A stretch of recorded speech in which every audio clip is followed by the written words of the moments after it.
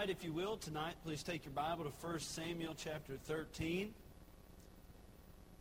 1 Samuel chapter 13 is where we will be tonight.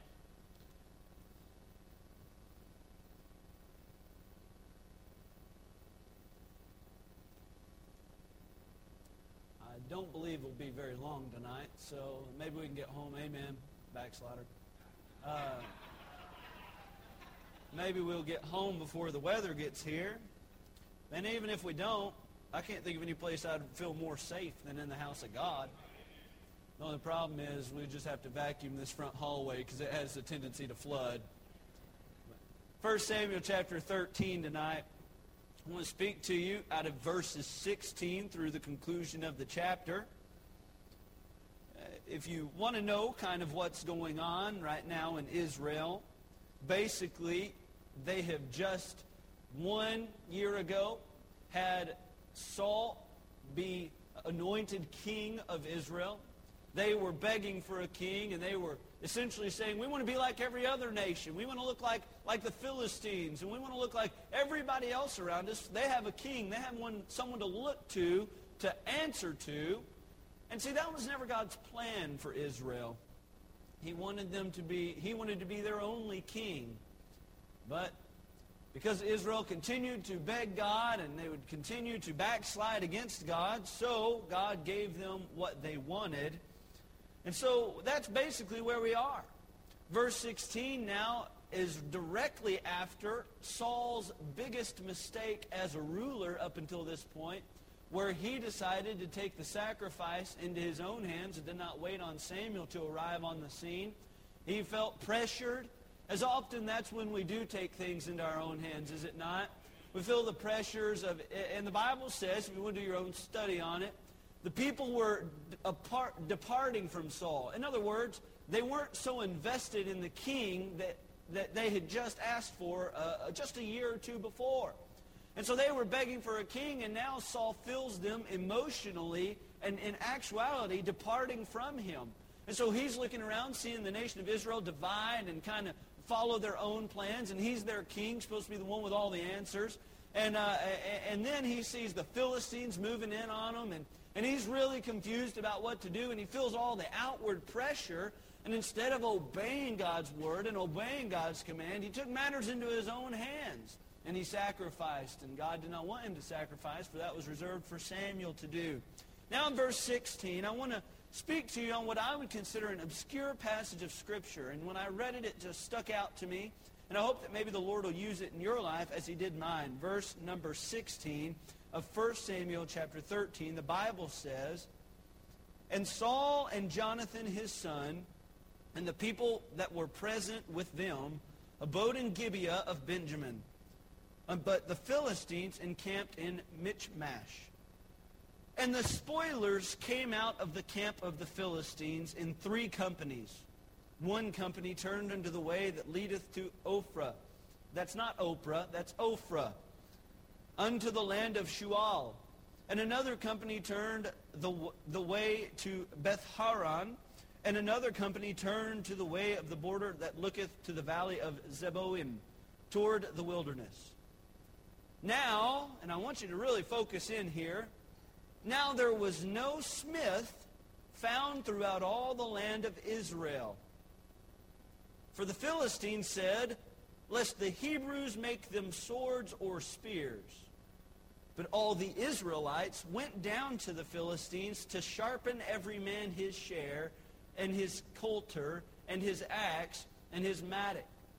Yet they had a file for the mattocks, and for the coulters, and for the forks, and for the axes, and to sharpen the goads. So it came to pass in the day of battle that there was neither sword nor spear found in the hand of any of the people that were with Saul and Jonathan.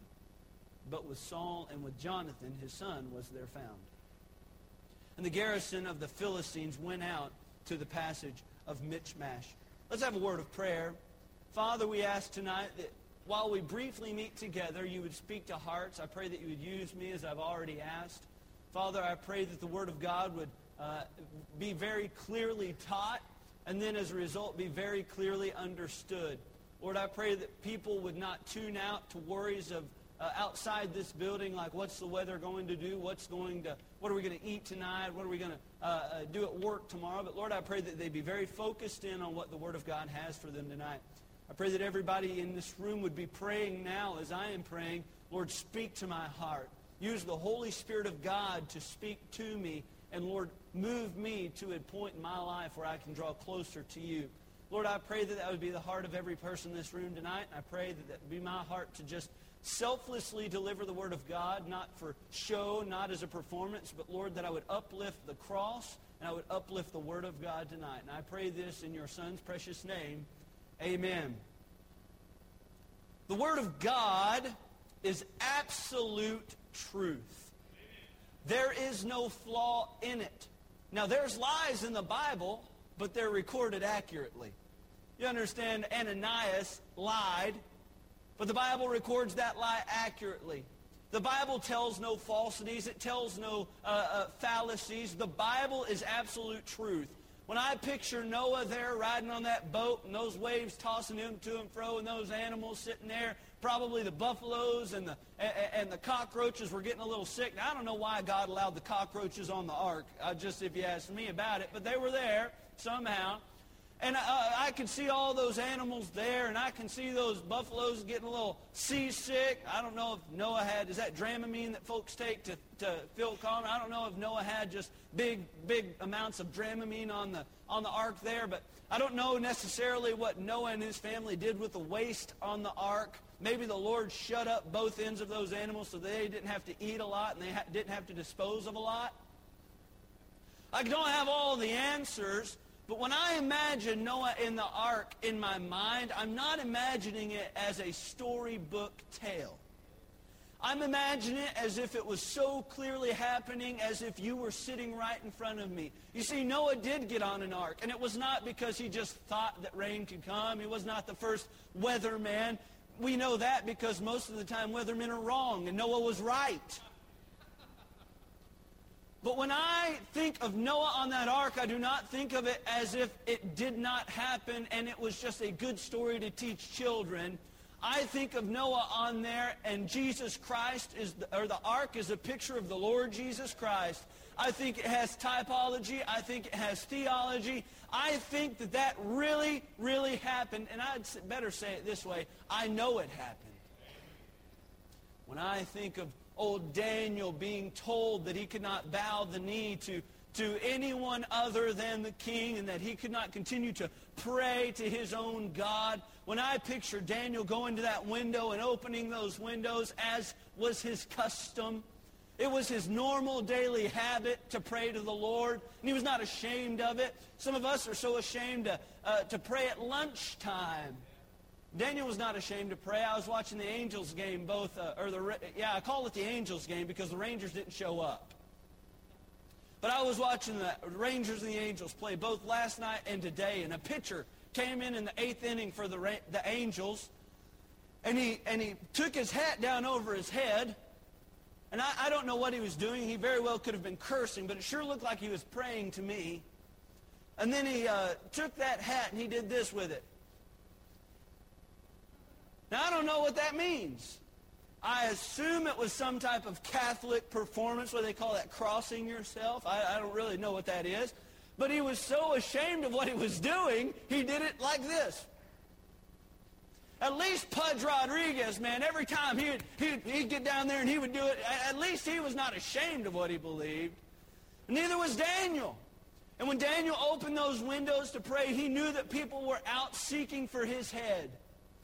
And he opened those windows and he prayed. And when I imagine Daniel being cast into that lion's den, I'm sure that there was some fear in Daniel's heart.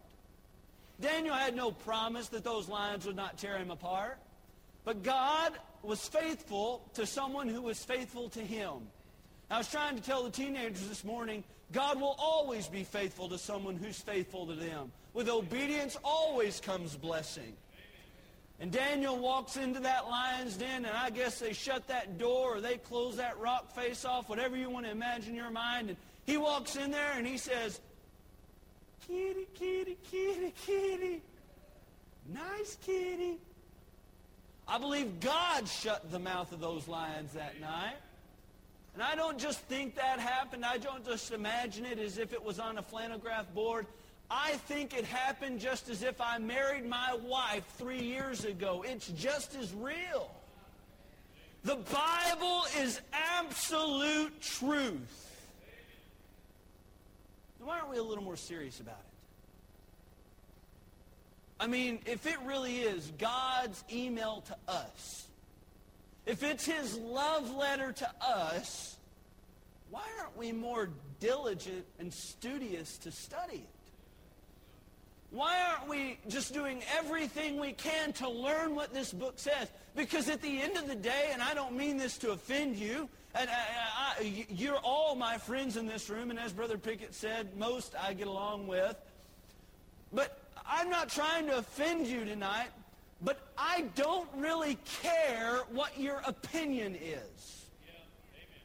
Especially when it comes to church. It does not matter how you want to worship. It does not matter how you want to feel. It does not matter what you want to believe. All that matters is what God wants. And in His Word, He has taught us how we are to worship. In His Word, He has given us truths and principles that we are to live by. And just to be very honest with you, I don't really care if you think I'm doing it right. All I care about is if I am right with that book. Just this week, I was speaking to a friend of mine. And that friend began to explain to me how the Lord was working in his heart, and He was asking him to do something that he was not comfortable doing. And I believe God does that oftentimes, like He did to Abraham, like He did to Jonah. I believe God asks men to do things they're not comfortable with sometimes. So my friend was talking to me, and I was on board with everything he was saying. And then he followed it up with this. And then I just had a dream from God. And right there, we departed from what God's Word says to what man wants to feel. Look, I'm not going to apologize for this. I'm not going to act as if we just sweep it under the rug. God no longer uses signs and visions to speak to us. He has His Word, which is absolute perfect and absolute truth, and we don't need to know any more than what God has already taught us in His Word. The problem is none of us are seeking out what's in His Word, so we feel like we have to have a dream. We're trying to be Christians by osmosis. It does not work like that. My friend sat there and began to describe to me how everybody was calling him crazy, but he knew that this dream was from God. And he had another dream very similar that confirmed that it was from God. And then God did what He said He would do in those dreams. Look, me and my friend are still very close. But I absolutely wholeheartedly disagree with him on one thing, that God used a dream to speak to him. Have you ever gone to bed and woke up the next morning and you began to describe your dream to someone? And you say, "Oh, Brother John, I had this dream. Johnny Manziel was actually playing." I had this dream, and you ever been trying to describe to someone what you saw, and you're like, "Well, it was kind of like, I knew who the person was, but I don't remember who it was." And there's so much uncertainty. I think I read a statistic one time. We don't remember 90% what is in our dreams. We dream all the time, but most of the time we can't remember them when we wake up. You ever been there, done that? Why would God use something so uncertain to speak to us when He has His Word with its absolute certainty? Why would He use something that we were so foggy on and that we couldn't clearly see, and we woke up and we say, "Well, was that God, or was that just the bad spam I ate before I went to bed?" Look, my friends, I love my friend to death, but I really don't care what he thinks he felt. It does not matter to me what he knows within his heart of hearts, because he's been there. You want to know the number one reason why people speak in tongues is because they've done it before and they've experienced it, and that trumps God's Word. They say, "Oh, I felt it." You don't know, you've never done it, but I felt it. God's Word trumps our feelings, trumps our emotions. It is the final authority. It is the only authority. It should be our top priority. God's Word is all that matters. And why do we not treat it as if it is the lifeblood of our Christianity? Because it is. I want to speak to you tonight about a group of people who were unprepared. They did not take precaution. They were not aware. They did not do everything they could to be ready for battle, so that when battle struck, they were defeated before it ever came. I want you to notice with me, first of all, tonight, in verses 16 through 18, the certainty of trouble. The certainty of trouble. Look at verse 16. The Bible says, "And Saul and Jonathan his son and the people that were present with them abode in Gibeah of Benjamin, but the Philistines encamped in Michmash."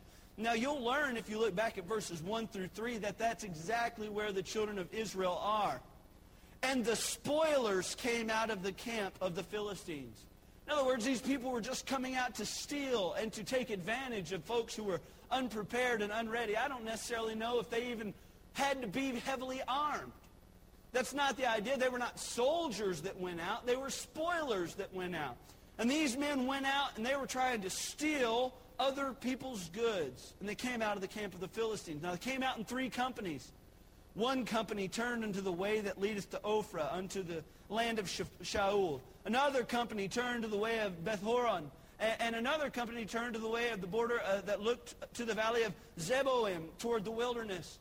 And it's almost as if the Philistines send 3 bands and completely surround, so that no matter which way the children of Israel were going to go, they were going to have to face them.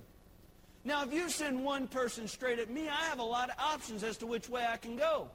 I can do my Johnny Manziel of a juke and get around you when I was younger. Now that's not as top of a priority on the list. I can go straight away from you, and hopefully I can outrun you. I can go to the right, I can go to the left, but if you send 3 guys, that's why I always wondered in Jackie Chan movies, why all those 25 people didn't just attack him at once. You ever wondered that?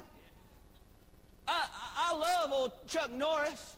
I love old Walker Cordell. Cordell Walker, I'm sorry, I'm naming my son after the man, I ought to know. I love old Cordell Walker. That was a joke. It's actually after Gene Cordell, but it works, you see. But I love how he fights and how he wears the tightest blue jeans.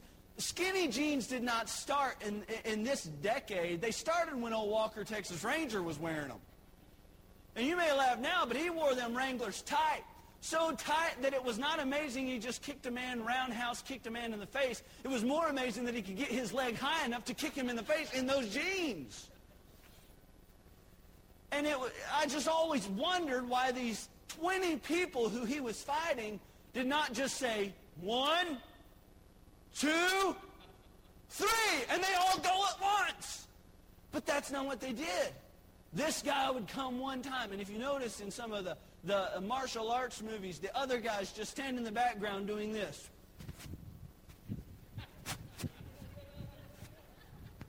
And it creates the illusion that he's fighting a lot more people. He never takes on more than one person at a time. I always wondered about that. But if you see in the Bible here how the Philistines depart, they go and they essentially send people in every direction, so that no matter where the Israelites were to go, they were going to face trouble. My friend, it's no different for you and I. There is nothing more certain in this life than the fact that Christians will face trouble. I got a picture to show you tonight. I love this. I've always thought of this. Sometimes this is how I feel. Someone posted a lost dog poster. He has 3 legs. He's blind in one eye, missing a right ear. His tail's broken, and he was recently castrated. The answer's to the name of Lucky. You ever feel that way? You ever feel like things ought to be going better, but they're not? You can take that off there, JT. That's not spiritual at all.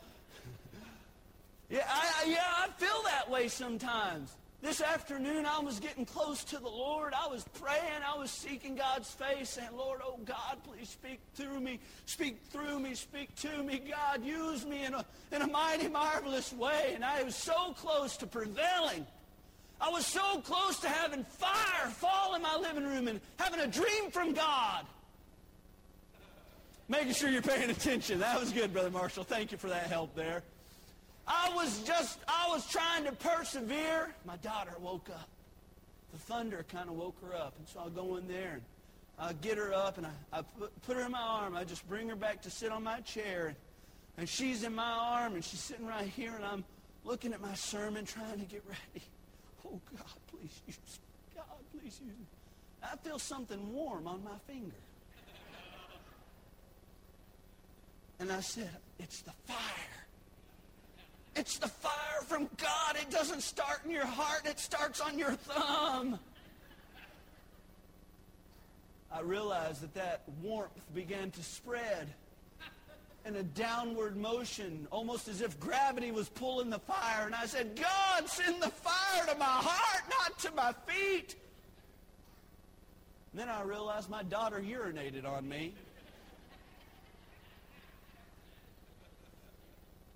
There's no fire at all. In fact, she was quenching any fire that was going to be there. You ever feel like everything's going wrong?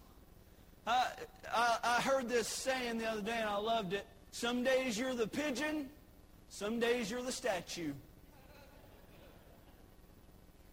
Man, I tell you, some days it just seems like no matter what you do, it's one of those mornings where you stop at McDonald's and you get that dollar soda. What a good way to start your day. Get that big old drink there so you can drown your sorrows. Oh, Dr. Pepper. And then before you get out of the McDonald's parking lot, that bad boy busts all over because the McDonald's worker didn't put the cap on. And now the whole day's ruined, and it's all downhill from there. You ever had one of those days? Am I the only person? Absolutely. Christian, troubles are certain in your life, and the Word of God says as much.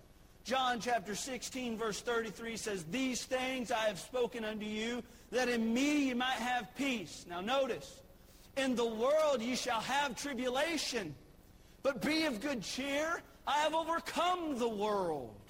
The Bible goes on to say in Acts chapter 14, verse 22, and that we must through much tribulation enter into the kingdom of God. Christian, you're going to face trouble. You're going to face unexpected circumstances that come down the pike and slap you right upside the head. I've heard it said before, you're either going into a trial, you're in a trial, or you're going out of a trial. That's the way Christianity is. You will face trials. I don't preach a prosperity gospel. The only thing that prospers me is my Lord and Savior, Jesus Christ. I preach a gospel that's hard. I preach a gospel that sometimes does not feel good. I preach a gospel that sometimes life is difficult. But my friend, the gospel that I preach is a Savior who will never leave you through whatever valley you're going through. Oh, you'll face trouble. No matter what the children of Israel did, they were going to face trouble. I want you to notice not only the certainty of trouble, I want you to notice, secondly, the collapse in teaching. The collapse of teaching. Look in verse 19. Verse 19 of chapter 13, the Bible says, now there was no smith found throughout all the land of Israel. For the Philistines said, lest the Hebrews make them swords or spears. Now, I don't believe Smith is a very Jewish name. So I highly doubt it was talking about Abraham Smith. I believe if you read it in context, you can understand it's not talking about someone's last name. It's talking about a blacksmith. It's pretty evident to me, maybe you understand that as well, that there were no blacksmiths, and I'm not talking about African-American smiths either. Please don't mistake that. There were no people who formed iron, who made metal, swords, and spears. And the Bible says that there was not one of them in the entire nation of Israel. Now, this has not always been the circumstance. But why is it the circumstance now? Well, I thought of many possibilities. But the only one I can come to is nobody ever learned to do it. Nobody's father ever passed down that trade to his son. No child ever grew interested in forming metal and making horseshoes and making swords and making spears. Nobody ever got interested in it, and so they just, at one point, they became extinct. And now the Bible says there's not a single blacksmith in the entire nation of Israel. And I want you to notice another thing. The Philistines are happy because of that. You know what the devil's happy about in our church? That more teenagers are not learning the Word of God for themselves. You know what the devil's happy about? That there's no adults in this building willing to take the next step in their Christian education. And whether it's you've never been through discipleship or whether it's you've never advanced that education to teaching, I'll tell you there's no better way to learn the Word of God than being forced to learn so that you can teach others. And I don't know where you are in this process, but you know what the devil does every time somebody says, nah, I don't think I'll pursue that. You know what he does? There's no Smiths. There's no students of the Word of God. They're going to die off one day. They're going to go extinct because we're not teaching the Word of God. We're not learning the Word of God. The Bible tells us that we are to be faithful stewards in learning the Word of God. It is to become a priority in our life. And that's really a poor way of saying it. The only thing that matters is your knowledge of the Word of God. God can take somebody who knows this book and make him the best salesman at a company. God prospers those who obey and know His Word. He just does. And if you don't know the Word of God like you think you ought to, there's something in you burning that says, take the next step. That's why we started a class here at the church for people who wanted to learn the very basic nature of our church. It's the newcomers class where they go in and they take 6 weeks. And if they have a single question about anything our church believes or does, they can just say, excuse me, Brother Pickett, how do we believe on this matter? It's because we're not ashamed of what we believe. And we're not force-feeding people to believe like us. We want you to rightly divide the word of truth and know the Word of God for yourself. Too many people believe what some man has taught them. Don't ever take my word for it. Hey, I've been wrong before. I'm not too prideful to admit it. I've looked at Dad. You might think this is super prideful, and probably it is. And I was probably in error when I did this. But me and my dad have had theological debates before. And about 120, 30, 100%, I've been wrong. And not all the time was I necessarily doing it as if I believed those other things. I wanted to hear how he defended his faith. And I was not criticizing him. I was not trying to put him down on what he believes. I'm trying to learn what a man of God, a student of the Word of God, believes. And I'm trying to believe it for myself. And if he can prove to me the Bible says something, then I will modify my entire belief system to believe what the Word of God says. Friend, we're just not good enough students. That was the most noble thing about the Bereans, is that they were more noble than those in Thessalonica, and that they searched the Scripture daily whether those things were so. What they would do is they would hear a sermon, and they'd go home and say, family, gather around the fireplace as we read the Word of God, and make sure the preacher today wasn't just preaching his opinion, wasn't just preaching his ideas, wasn't just preaching his philosophies, but he was preaching the very Word of God. And children, if the Bible says it, as for me and my house, we will serve the Lord. We're just not good enough students. We're definitely not good enough teachers. My friend, it's a shame when a teenager can graduate from this church, from the youth department in this church, and not know enough about their faith that they could prove that Jesus Christ is Lord and Savior of the earth, and not know that He died for their sins, and not for their sins only, but for the sins of the whole world. It would be a shame if they could not go out and look at some Muslim in the face and say, I don't know much about this Allah character because he's not in my Bible. I don't know anything about this Muhammad, so-called prophet that you speak of, because he's not in my Bible. And I don't really care what other books you have in your hand, because they don't matter to me. All I know is I read in the Bible that Jesus Christ made himself equal with God. All I know in the Bible is that God called the Son of God, God. All I know is that Jesus Christ came to the earth, and there are three that beareth record in heaven: the Holy Spirit, God the Father, and Jesus Christ, the Son of God. And those three are the only ones that have any say or any pull in heaven. And it'd be a shame if our kids couldn't defend their faith. Here's a question. Can you? You're the teacher. You're the one teaching them. You're teaching them by example. You're teaching them by your diligence and your study. You're teaching them every single day they come to you. And I've learned more about biblical character of a godly man from men in this church than I've ever learned from old Abraham. It's men who loved the Word of God and were willing to change according to the Word of God. And I looked at them and I said, you have it down. And as just a young man, I looked at them and I said, I can model my life after you because you are like Christ. Well, that's not a wrong thing either, because Paul said, be as I am, for I am like Christ. Christian, are you a student of the Word of God? Are you a teacher of the Word of God? I don't want only to show you the collapse of teaching, but I also want to show you the confidence in traders that the children of Israel had.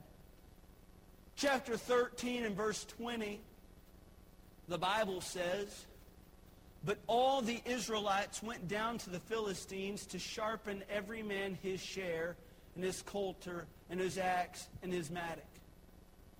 Now, if you are a Bible student at all, you will know that the children of Israel are God's people. And the Philistines have always represented anything opposed to God.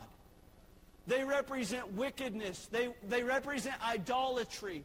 And they're always enemies. Can anybody tell me, does anybody know what nationality King David was? He was Jewish. Does anybody know what nationality Goliath was? Philistine. And in the valley there, as David slung his stone, it wasn't just a shepherd versus a giant. It was God versus the world. And the world sat there and said, I defy you. You come with me as a dog with staves. I can't believe none of you men are men enough to fight for your God. And that was the world crying out, saying, your God's not real. He's not alive. He's never done anything for me. And old David stood up and he said, I defy you by the armies of the living God. You will shut your little mouth. And by the end of this day, I will feed the flesh off your bones to the birds of the air. Oh, it wasn't just a shepherd versus a giant. It was God's man versus the world's man. It's always represented that. And so as the Philistines here are represented in the Bible as the ones having the blacksmiths and the ones having the files and the ability to sharpen the weapons, the Bible says the children of Israel made a pact with them. In other words, I'll put it in modern-day vernacular. The children of Israel subcontracted the Philistines to sharpen their weapons. Now, that doesn't seem like such a bad thing as long as the terms of the contract are honored. If the children of Israel get to keep their weapons and the Philistines do what they say and sharpen their weapons and then return them, it doesn't seem so bad. But here's the problem. We're in 1 Samuel chapter 13. Can anybody tell me when Goliath of Gath stands in that valley? 1 Samuel 17. We're not just 3 chapters removed from David and Goliath, and they have all the weapons. Sometimes we make deals with the world that don't seem so bad at the time, but always turn out bad for us.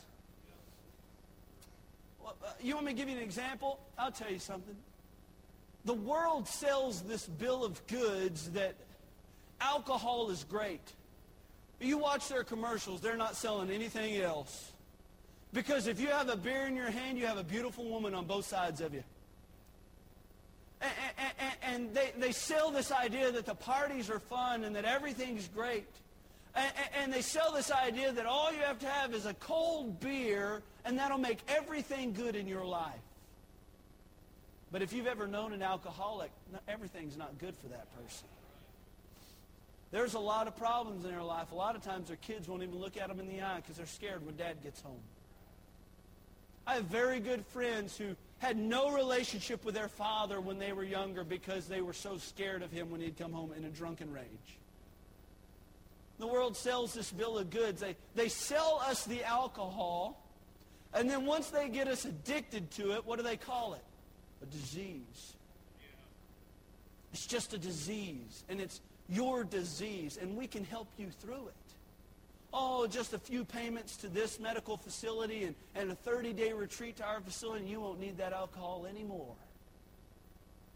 It's not a disease. The Bible calls it a mocker. The Bible calls it strong drink raging. The Bible doesn't say it's a disease. You know what the Bible labels it as? Sin. And it's no different than any other sin that you might have lied and told your mother that your room was clean. Oh, that's not a disease. That's your sin nature. That's you trying to get out from mama whooping your hind end. It's no different. It's all sin. And Christian, be very careful that you don't buy this idea the world's selling us. The world's trying to tell us that it's wrong to punish our children. They're trying to tell us that it's no longer in or hip to spank your child. I would then ask them, well, then why did God put so much padding on their backside? And I think Huggies and Pampers are leading the conspiracy. Have you seen how thick them things are? You got to look like you're beating a mule or your child don't even feel it. You spank them, they run away laughing. Get me again, Daddy, get me again. I don't understand. And the world's telling us that we are to reason with our children. Now, Johnny, come sit down. Johnny, when you hit your sister in the face, was that a nice thing to do?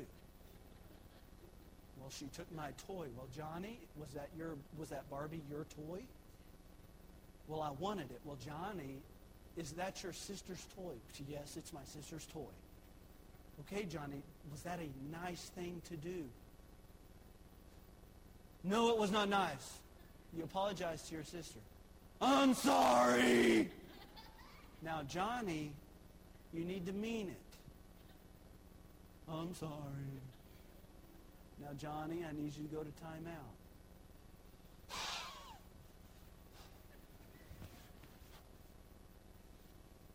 Am I wrong? Am I wrong?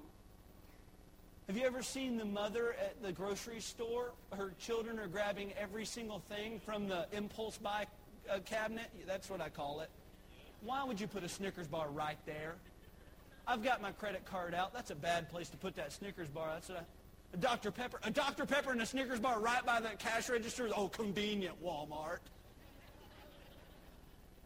And you're right there by the impulse counter, and those kids are there, and they're grabbing everything. Mommy, can I have this? Mommy, can I have this? Johnny, stop hitting your sister. I want her Barbie. And it's just this incessant, terrible thing. And you want to go over there, and you say, ma'am, if you'll just give me permission, if you'll just sign this waiver, I'll take care of it. Brother Adam made me up a waiver. He drafted one, so I don't even have to worry about it. Have y'all ever been there? And she sits there and she says, now, Johnny, please stop. Just let us get to the car. Johnny, I'll buy you ice cream. I'll buy you frozen yogurt. I'll buy you a Dr. Pepper. Johnny, I'll give you a bath in sweet tea tonight if that's what you... Johnny, please stop. Am I wrong? And the world tells us that it doesn't work to spank your child. I would think that about 95% of this audience tonight would disagree. We turned out all right. It's not this generation that's having so much trouble with the law. It's not this generation that's having so much trouble with authority. It's a teenager that says, I don't care what you say, Mr. Police Officer. Friends, don't buy what the world's selling. they're selling you garbage. You're getting advice from people who raise children that are rebels and homosexuals and filthy, idolatrous people, and they say, oh, look at my children. I don't want your advice. I wouldn't trade your kids for mine, not if the world flipped upside down. Don't buy what the world's selling. The children of Israel went and made a deal with the Philistines and said, oh, if you'll just take care of us here, it'll all work out. There'll be nothing wrong. Yeah, until the Philistines come in and take advantage of you. The world doesn't love you. The Bible says, if the world hated me, and it's Jesus talking, Jesus says, if the world hated me, know that it will hate you also. We do not belong to this world. We are not of this world. We do not, to be friends with this world is to be at enmity with God. You see, there is no gray area here. It's either you're on God's side or you're on the world's side. And if you're on God's side, the world's going to hate you. Don't make a deal with them. You study your book. You study your Bible to see how to raise your children. And I am not a proponent of beating a child. Please do not mistake that. There are children that are abused and neglected, and that is not right. But when a children looks at his parent and says, no, like my daughter is starting to do, I say, no, Caitlin, you come here. How about you do it like God wants you to do it and not like the world wants you to do it? Don't sell this idea that every disease is not a problem, or every sin is not a big deal. We'll just get it taken care of. Instead of instead of the world wanting us to fix our problems, they just tell us to get it all out. They tell us to sow our wild seeds and then lay down on a couch with some counselor somewhere and explain to him how we felt and why our mother, not telling us that she loved us enough, caused us to go to Vegas and waste all of our family's money. And we sit there and the world says, get it out, when the Bible says, get it right. The counselor says, well, how do you feel? God says, I don't care how you feel. Do what I say and everything will work out. Don't buy the bill of goods the world's selling us, church. Christian, you've got to be very aware. Do not have confidence in the traders of this world. They do not want good for you. In fact, what I've noticed is most of them just want your money. And I just believe with all my heart too many Christians are raising their children and are blending biblical theology and philosophy with worldly philosophy. We're blending them. We're saying, well, God says this and the world says this, and so the church has been constantly following the world, and the church has always been apart from the world, but we've just gotten closer to the world as they've moved. And the Bible says don't blend, don't change, be not tossed about with every wind and wave of doctrine. How about you just stand firm on what God said? Oh, and back in the King James English, how about you just find out what this book says and live it out? If we do that, church, I just believe God would be honored and we would be blessed. Not only not to have confidence in traders, I want you to notice fourthly and finally with me, the calamity of a tussle. The calamity of a tussle. Look in verse 22 of our chapter here, please. If you have your Bible in your lap, go to verse 13 of 1 Samuel. Verse number 22, the Bible says, so it came to pass in the day of battle that there was neither sword nor spear found in the hand of any of the people that were with Saul and Jonathan. But with Saul and with Jonathan, his son, was there found. The Bible tells us here that everybody in the entire nation of Israel that was with Saul and was with Jonathan, not one of them had a sword, not one of them had a spear. All of them were with the Philistines. The only two people that had a sword with them at this time were Saul and Jonathan. Everybody else had given their weapons up. And now battle's upon them. The Bible says, in the day of battle. And I can just imagine as the Philistines began to press up on them, the spoilers come in to take from them what is not rightly theirs. They come up to them and they say, we want what you have. Now you going to fight for it? And they look around and say, yeah, we'll fight you. Yeah, we'll fight you. Just wait a second. Let me go back to my tent and get my broom. Because they didn't have a sword. I can just imagine as they saw the spoilers approaching, the children of Israel got so encouraged. They said, oh, our God can deliver us. Oh, our God will fix this problem. Oh, all I have to do is have the faith in God. Oh, all I have to do is stand up with a weapon. Oh, all I have to do, we've won a lot of battles without ever firing an arrow. We've won a lot of wars without ever swinging a sword. Oh, all I have to do is be prepared and stand for what's right, and God will put them in our hands. And they go searching through their house. And they're looking for anything to fight with, and then they realize every weapon that should have been in their home and should have been ready to go and fight is over with the Philistines. And I can imagine as the Philistines approach, they've got weapons everywhere. Some of them probably had Jewish architecture on them. Some of them probably said a Jewish name, as they're going to be slaughtered at the end of their own sword because they weren't prepared. Christian, I said earlier that you're going to face trouble. It is absolute certain you'll face it. In other words, you're going to face battles. There is an absolute certainty that one day the Bible could say this about you, Miss Mary Curry, in the day of battle. One day, your name would be written right there. It's going to say, Brother James Scott, in the day of battle. Because it is absolutely certain that one day you'll have to stand up. And I'll be honest with you, it's not just one day. Every day is a battle for a Christian. The world calls to us. The world draws us. The world allures us. Every day is a battle to say no to the devil and say no to our flesh and say no to the world and say yes to God and the higher call. Every day is a battle. Are you going to be prepared when it comes? What is a biblical type of a sword? Well, Ephesians 6 tells us that the sword of the Spirit is the Word of God. The Bible tells us over in Hebrews chapter 4 that the Word of God is quick and powerful and sharper than any two-edged, what's the next word? Sword. When the day of battle sits at your doorstep, the only thing you're going to have is the Word of God.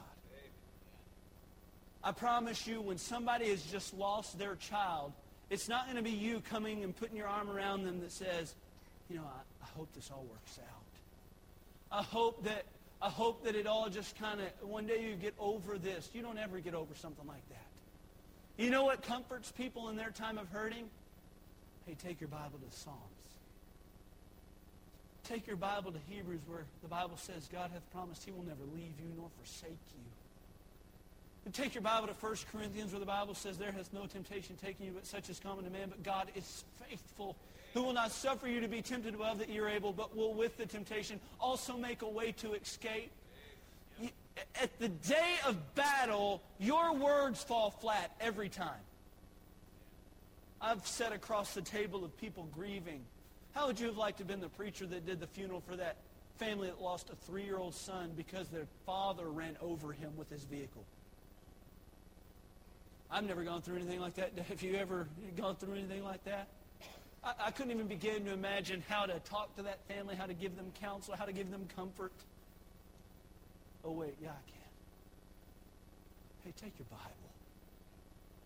Take your Bible and read all the wondrous promises of God that the Bible says, yea, though I walk through the valley of the shadow of death, I will fear no evil. For God will be with you, and his rod will comfort you, and his staff will guide you. You see, the Bible is the only thing that will help you in the day of battle. Man's philosophy, the world's traditions, the rudiments of men, all of them fall flat when you're facing the war. When the Philistines come at you with sword in both hands and with arrows behind you and with spears in their hands, and they say, we're going to get you, and the day of battle rests right in front of you, you're not going to be able to say, stand down. You're not going to be able to say, back up. All you'll be able to say is, God, please help me. God, through the word that you've given me and the promises you've given me, God, please help me today. The day of battle will sit at your door one day. It's just such a shame we don't know the Word of God to be able to find exactly what God would tell us in those times. Now, let me ask you, if the day of battle came to your doorstep tomorrow and you felt like your world was falling apart, You get a phone call and says, there's been a car accident. You get a phone call that says, it's malignant. You get a phone call that wrecks your world. And you look at that old leather-back book, one that says Holy Bible, the one that on the spine says King James Version. You look at that book, would you know where to go? Would you know where to find comfort and solace, or would you just do the Baptist flip and pray, and then you get to Leviticus and you realize there ain't a whole lot of comfort in the badger skins going on the tabernacle?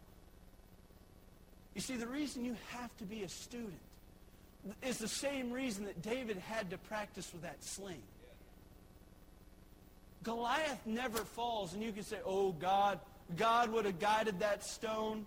Yeah, he could have. But it just so happened that David had already slain a bear and a lion.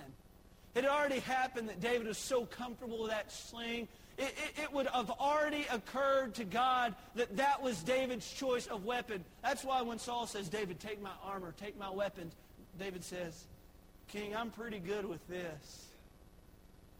Are you pretty good with the Word of God? Because in the day of battle, that's your sword. Did you know that you can use your sword for offense and defense? In fact, it's the only offensive weapon that we have in the whole armor of God. All the rest of it's defensive. But the sword of the Spirit, which is the Word of God, is an attacking weapon. It will help the devil flee from us. It will put the devil back on his heels. I find it comical at stories where people faced people who probably had demonic oppression on them. And my dad tells a story of this, of how he went into a house and all he had was the Bible. And every time he got near that lady, she just ran. And my dad said he put that Bible out and he just chased that woman around the house.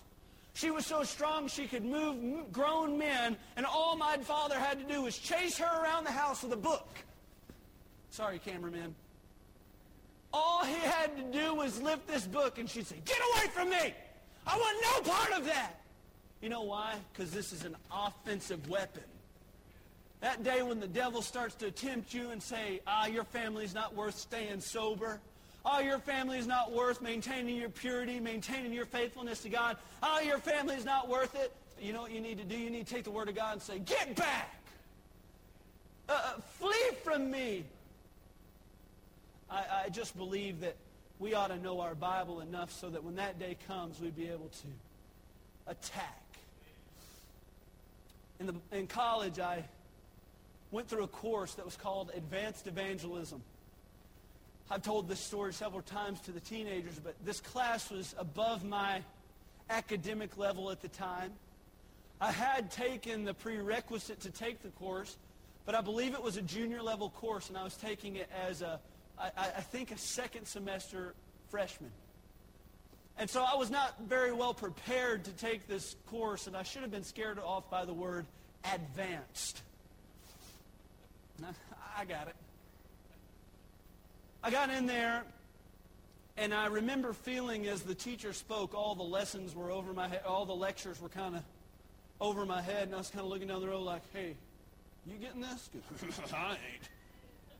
Look at this guy over here. He's a grown man. He served in the army. He comes back. He's now in Bible college. He's 37 years old, and I'm looking at him, and he's like, yeah, I knew that. He's writing, taking notes, and I'm like, how do you spell ecclesiology? I remember feeling so intimidated, but it wasn't so bad, because I always, when I take classes, I devise ways to pass that class. So I would say, well, this quiz is the quizzes are worth 70% of the grade, so if I just ace all the quizzes, I pass the class. I literally don't have to do anything else, but if I ace those quizzes, I can pass the class. So that was my goal. I was going to do good on the quizzes.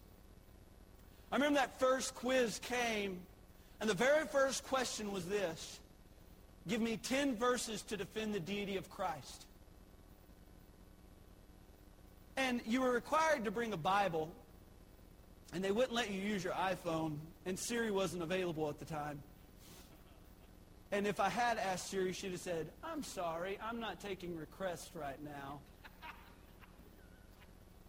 Siri is the only piece of electronic technology I have that takes banker's hours. And by that I mean a retired banker who never works.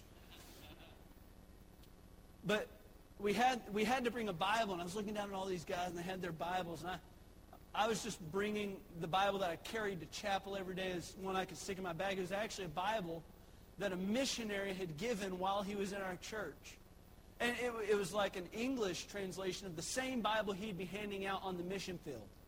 And so it was like a gift Bible, essentially. There was no cross-references, no helps. It was just the Bible. So that first quiz came across my table there, and it said, give 10 verses to defend the deity of Christ. And I said, John 3, 16. 6 John 3:16. I think I listed 4. The rest of the quiz followed that same pattern. Give me 10 verses for this. Give me 10 verses for this. Give me 10 verses for this. And I was looking at this little Bible saying, thanks a lot. If I had a Schofield in front of me, it would give me cross-references. If I had some other Bible with helps and maybe a description at the bottom, I could understand, and I could find that verse, and I could go somewhere else, and that would help me. But everybody else has these huge family Bibles, and I'm sitting there with my little my gift Bible, and I'm thinking, there ain't no way. And I tanked it. I think I made like a 27 on that thing. I no sooner got out of class, I went to the bookstore. And I don't know if Dad remembers this phone call. I say, Dad, I'm going to buy a Bible. He said, okay, what do you think about getting? Well, somebody in the class was telling me about have you ever heard of a Thompson Chain Study Bible? He said, yeah, I've heard of them. I said, well, I'm looking at one for $89. Can I go ahead and get that? Why do you need it? Well, Dad, are you really going to say no to me wanting a Bible? I mean, you can. You can. I mean, sure. I think I have an NKJV at my dorm. I'll just go use that one. And he said, sure, go ahead and buy it. Well, the beauty of a Thompson Chain Bible is, in fact, it's the Bible I'm preaching from tonight. If you can find one verse, it sets it up in a chain-style system. In other words, if you can go to John chapter 1, verse 1, and you can remember that Jesus is eternal from that one reference, the chain will help you get to the next reference, and the next reference, and the next reference, and the next reference. And you can have 20 references, and you did no work. Once I got that Bible, and it was not wrong to do this. It may sound that way, but it was not. Once I got that Bible, the class became relatively easy. Because the quizzes were like, list 10 verses. Okay, well, I can remember 1 or 2. Yeah, well, I got this. And then my Bible helped me out the rest of the way. Christian, would you compare your Bible knowledge to a gift Bible or a Thompson Chain? Because when the day of battle sits on your doorstep, are you going to be sitting there, oh, what do I do? Oh, man, I hope I pass. Or are you going to be able to go, oh, yeah, right here. Yeah, I can figure it. Oh, yeah, I remember this other verse over here in Philippians. Oh, man, I remember preacher preaching the other day. He used a verse in Genesis that applied to Abraham in his life and how that. I remember that. Oh, yeah, I gift Bible or study Bible? Which one are you? Now, I don't know much about the topic I'm going to speak on now. I have always been interested, however, in the West, in the Old West. And this was developed in my heart at a very young age, considering it was the only thing that was on our television. I say, hey, Dad, is this another John Wayne movie? Yeah, son. Well, it looks like it's the exact same John Wayne movie we watched Tuesday night. It is, son. Well, Dad, is this like an alternate ending? Is this like the second one? Is there something? No, son, it's the same one. Oh, why are we watching the same Western over again? I've seen so many Westerns in my life, and I've always been interested in that. Well, what do we think of when we think of the cowboys? We think of the Indians. And that was always the thing about the Indians is they would come in, and they always had their shirts off, and they always had their war paint on, and most of the time they were just getting slaughtered by the cowboys. Except last of the Mohicans. They do a little slaughtering now. And I remember watching those movies, and I think, man, these Indians ain't got a prayer. They come in there with stick and string, and the cowboys are with Winchester repeating arms saying, ka-tow, ka-tow, ka-tow, ka-tow, like the riflemen. Like John Wayne in True Grit with both reins in his mouth and two Winchester repeating arms in his hand, lever action goes, ka-chow, ka-chow, ka-chow, ka-chow. I'm like, man alive, and these Indians, you dumb. You ain't going to last long. You keep running up on that dude. I know a little bit more about archery now, and I can shoot my bow and arrow. And I've never done this, but I have seen someone shoot a bow and arrow 100 yards and kill an animal with it. 100 yards, that's a long way. I have also seen someone shoot 1,000 yards with a rifle and kill an animal. Them Indians never stood a prayer. I don't care if they was Robin Hood with that bow. As long as Quigley Down Under stood across the way, they ain't got no shot. And they say, what I've noticed is the battle cry is not so intimidating from a dead Indian laying on the ground. As I've gotten a little older, I've done a little study on this. The Indians were actually quite a great foe. They actually were a good adversary, and we were struggling, and I use we like I'm a cowboy. But the cowboys were really struggling, and even before the cowboy days, the Europeans were struggling containing them because they knew the land so much better. They could get them in bushwhack scenarios. They were actually a formidable foe. And so, what the Englishmen decided to do was not fight them so much hand-in-hand combat, but was to attack their lifeblood. You may be wondering what I'm talking about. Well, there was a reason that the Native Americans were nomadic. Why they lived in teepees. It's because they followed the herds of buffalo. You see, they were in teepees because when they were there, the buffalo were there. And when the buffalo moved on, the Indians would pack up and follow the buffalo because the buffalo meant everything to the Indians. The Indians would hunt them on foot, and once they killed them, there was not a single thing that went to waste. They would use their horn. They would use their tail. I read today that they would use their tail as a fly swatter. So they bring it back, and they didn't have any way to control the bugs, so they just cut off the tail of a buffalo, and they'd start swatting flies in their teepee. There was not a single thing went to waste. They used the bones as skinning and shaving instruments. They used every bit of the meat. Their hides were used on their teepees. So you want to know what the Europeans decided to do? Kill the buffalo. When we arrived, stupid. When the Europeans arrived in 1800, there was an estimated 30 million buffalo in the North American continents. You can see on the screen, this is a chart of how diverse they were. Most of us, when we think of buffalo, we think of big plains, like the big flat rolling grasslands. That's not at all true. There was a good possibility that one time a Joshua walked down 174. You can see that. They stretched down into Mexico. They went all the way up to Alaska. There were an estimated 30 million buffalo in North America. By the end of the 1800s, there were an estimated 500 left.